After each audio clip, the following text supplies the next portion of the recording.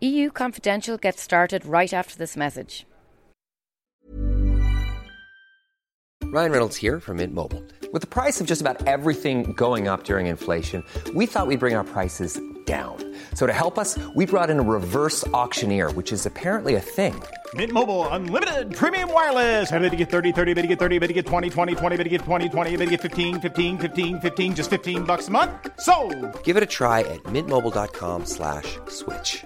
$45 up front for 3 months plus taxes and fees. Promo rate for new customers for limited time. Unlimited more than 40 gigabytes per month. Slows full terms at mintmobile.com. Today's episode is presented by Lloyds Banking Group. Everyone deserves a safe place to call home. That's why Lloyds Banking Group has championed the social housing sector for decades, supporting more than 340 housing associations across the UK.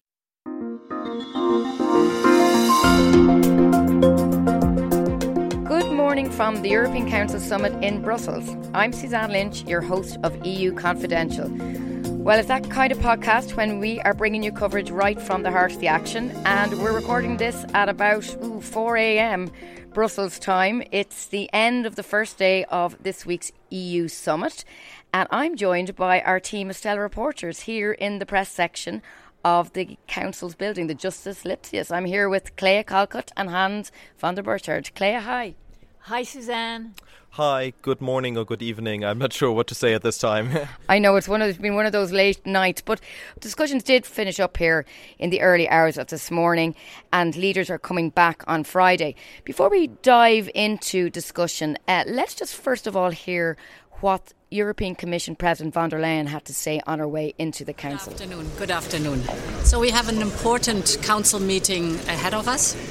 If we look at the start of Russia's atrocious war against Ukraine, since today, we can see that Russia has cut deliberately 2/3 of its gas supplies to the European Union. We've been able to compensate in the last 8 months by diversifying away from Russia to reliable suppliers. We have saved minus 15%.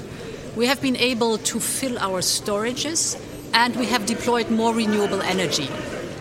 And we also heard from Slovakia's Prime Minister, Eduard Heger, who popped out of the Council earlier on this evening to speak to Lily Baer and Charlie Cooper, our colleagues. So first off, I wanted to ask you, Prime Minister, about the mood in the room.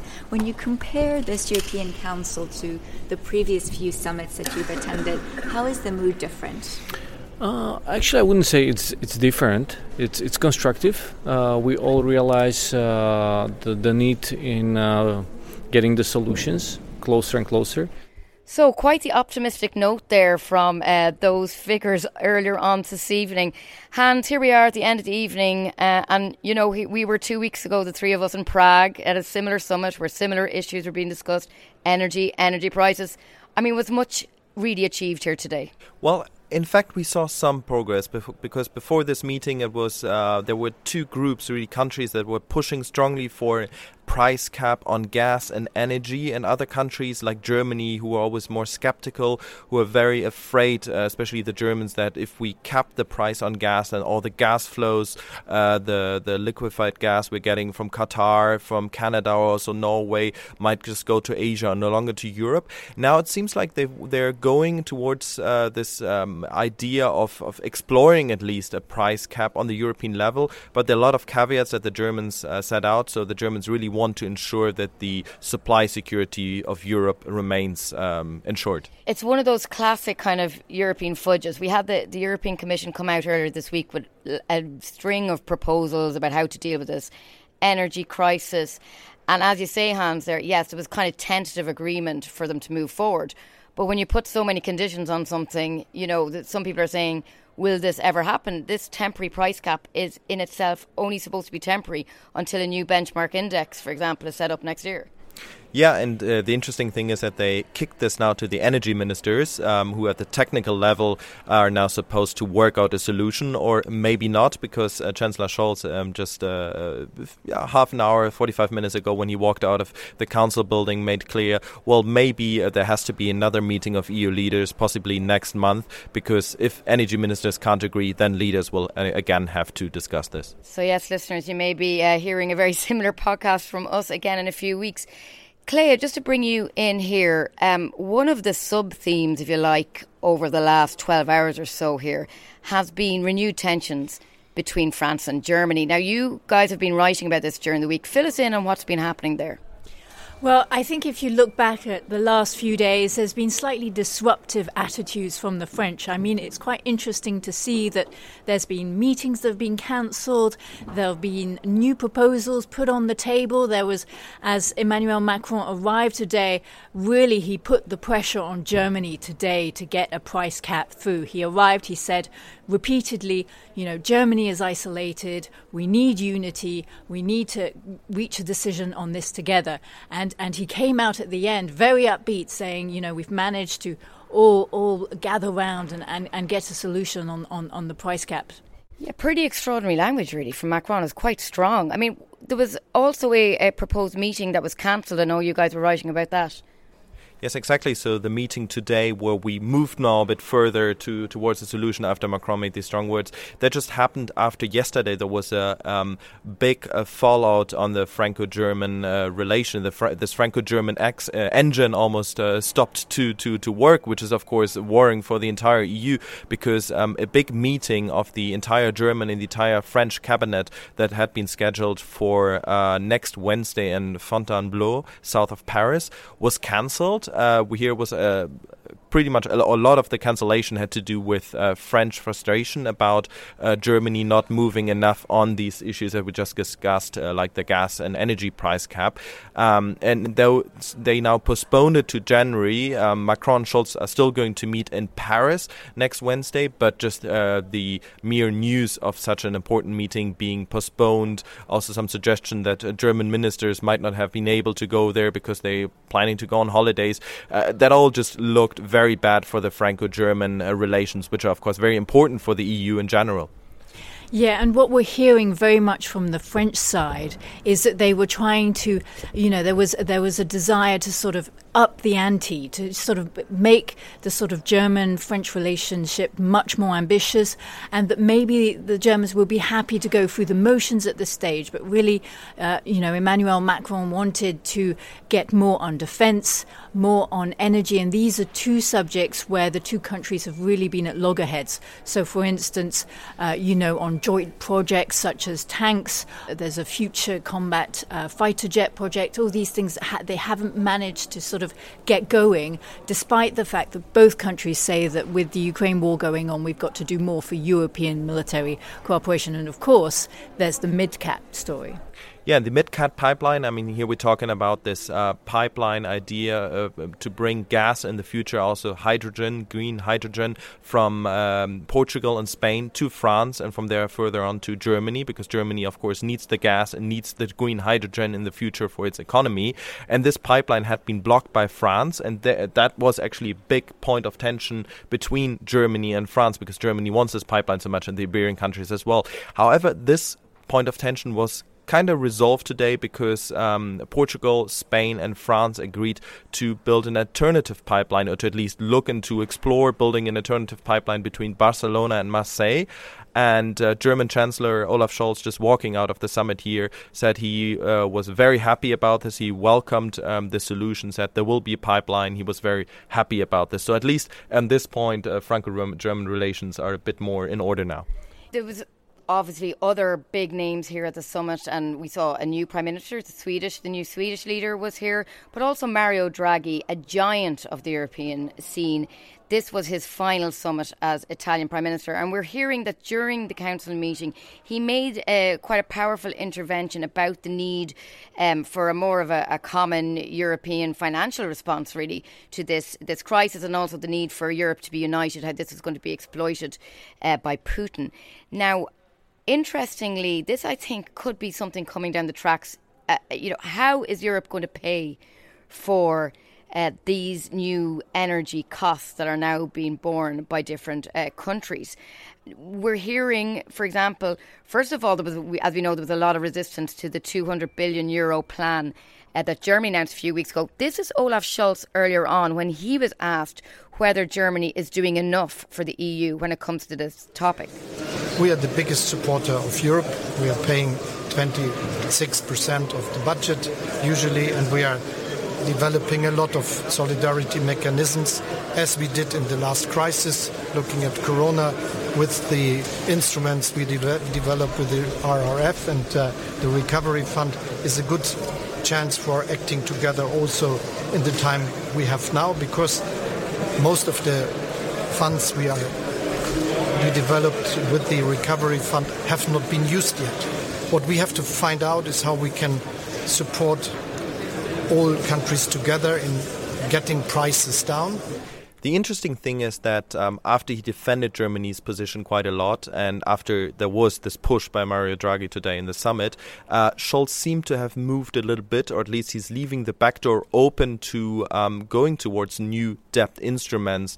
There is this one instrument, it's called SURE.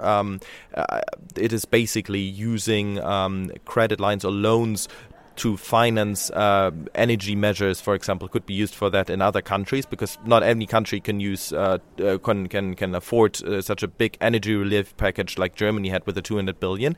And Chancellor Scholz said, well, we're looking into these, what is possible, what might be possible. And even Dutch Prime Minister Mark Rutte, who's also very fiscally, very frugal, I would say, and very skeptical always about those proposals, said,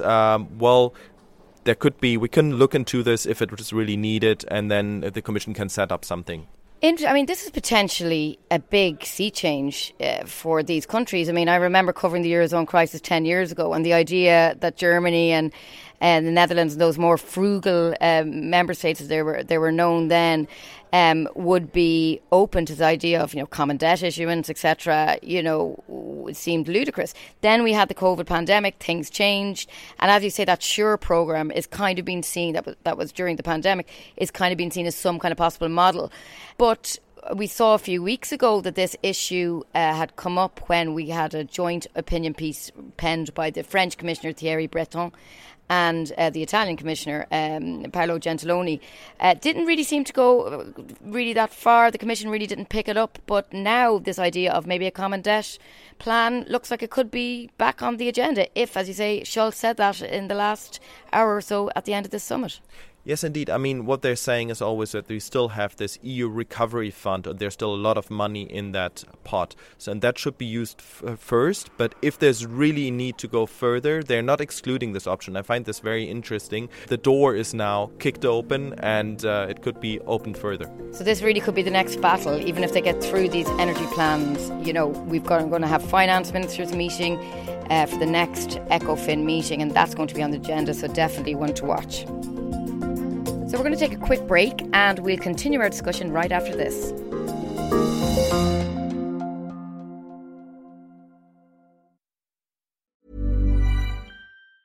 Quality sleep is essential. That's why the Sleep Number Smart Bed is designed for your ever-evolving sleep needs. Need a bed that's firmer or softer on either side? Helps you sleep at a comfortable temperature? Sleep Number Smart Beds let you individualize your comfort, so you sleep better together. J.D. Power ranks Sleep Number number 1 in customer satisfaction with mattresses purchased in-store. And now, save 50% on the Sleep Number Limited Edition Smart Bed for a limited time. For J.D. Power 2023 award information, visit jdpower.com/awards. Only at a Sleep Number store or sleepnumber.com.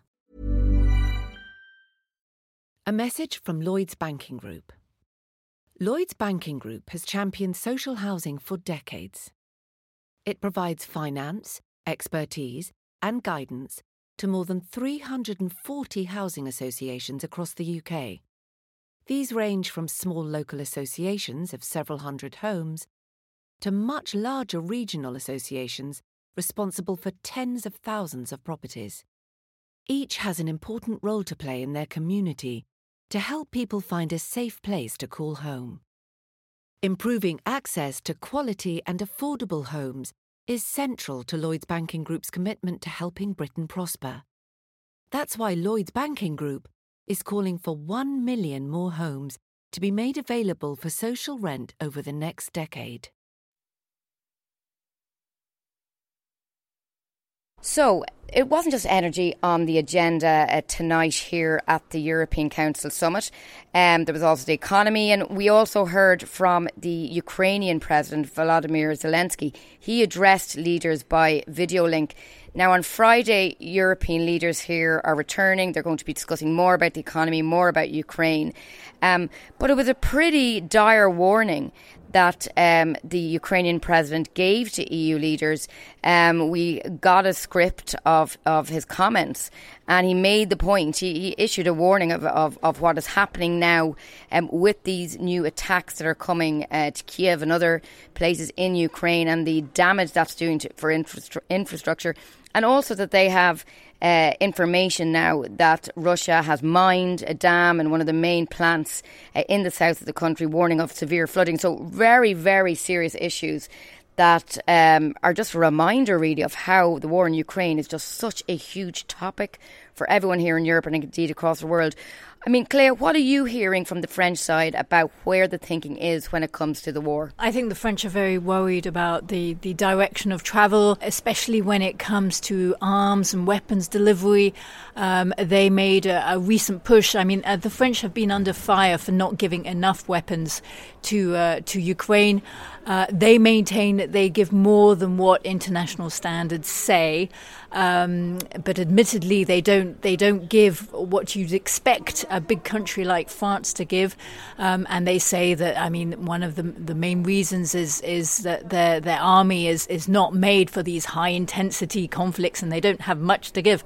But what they're worried about is things like ammunition. Like they've given certain weapons to Ukrainians, and with the strikes that are coming, you know, in certain days you hear about dozens of attacks. The Ukrainians are answering back, but they're worried about ammunition's running out. What they're also worried about is the financing, and that's going to be a big topic today. The EU has decided a new tranche of funding for weapons that the EU is giving to Ukraine, but they expect this money to run out very quickly. And how are we going to give to that big pot, which is the European Peace Facility, that is bound to possibly run out in the next couple of months?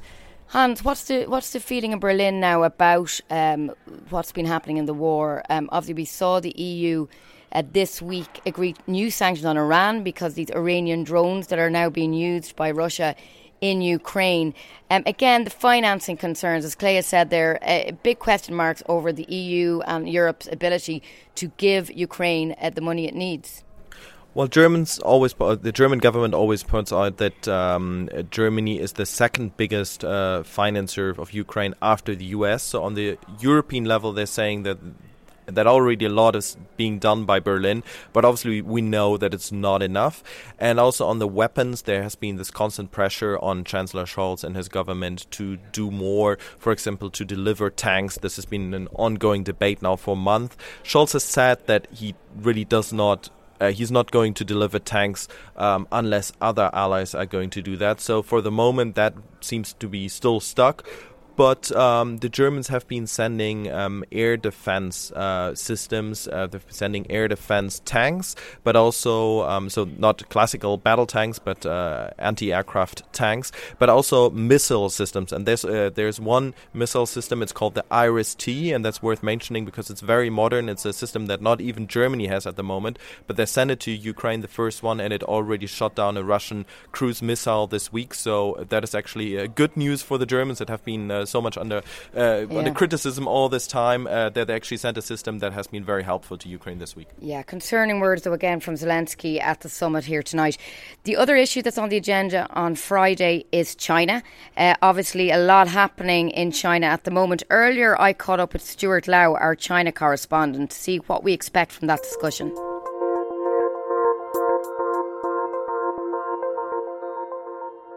We're going to be witnessing a reassessment of EU-China relations due to the changing political dynamic in China.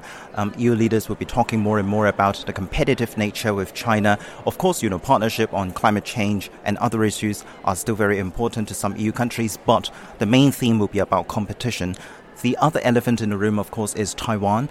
Earlier in the week, the foreign ministers' meeting in Luxembourg of the 27 EU countries, they already talk about what the European External Action Service, which is the diplomatic arm of the EU, describes as a highly disruptive nature of the Taiwan relations on EU-China relations. So we're absolutely going to witness a period in which EU leaders will be readjusting, reassessing how to deal with China. And of course, a big week for China. What's happening over there? The Party Congress is happening and it's going to end this weekend, where President Xi Jinping is very expected to be reappointed as the leader for the third time. What is interesting is going to be witnessing how he manages to basically, have people he likes, the kind of loyalists around him, to be appointed to the Politburo Standing Committee, which is the top body of the Communist Party. Who he's going to appoint as the Prime Minister will be very interesting, whether he manages to get somebody he likes to be around him. And so there will be a lot of personnel arrangements that we'll be witnessing this week in Beijing, which says a lot about the firm grip of power of Xi Jinping's. So is that why the leaders here in Brussels are discussing China? Is it to coincide with this hugely important meeting that's happening? So there was absolutely some indication that the leaders want to take this opportunity to talk about China in the context of the Congress. Of course, the timing is a bit funny because, the Congress is not going to end until this weekend, but the leaders are already talking about a sort of predictable future, if you like, whereby, of course, the writings is already on the wall. We have seen, China growing tougher on Hong Kong, on Taiwan, on Xinjiang, punishing Lithuania for siding too closely with Taiwan, but also the technological competitive nature, 5G and artificial intelligence, all those issues that obviously the European Union cares a lot about. With, the Biden administration still in power in the US, the EU is looking into, whatever room there is for transatlantic cooperation to tackle China, because we don't know who's going to be the next White House occupant. Absolutely. We have the midterms coming up in the US very soon. Thank you so much, Stuart, for that conversation. Thank you very much. So thanks to our panellists, Clea and Hans, for joining me at this very early hour on Friday morning. That's it from us from this meeting of EU leaders in Brussels. Be sure to follow our coverage at politico.eu, particularly as the summit continues throughout Friday and hopefully not into the weekend. If you haven't already, be sure to follow EU Confidential wherever you're listening. And you can always get in touch with me and the podcast team with feedback or ideas at this email address, podcast@politico.eu. Thanks this week to our editor, James Randerson, producer, Bob Nicholson from Whistledown Productions, and our executive producer for audio, Christina Gonzalez. And thank you for listening.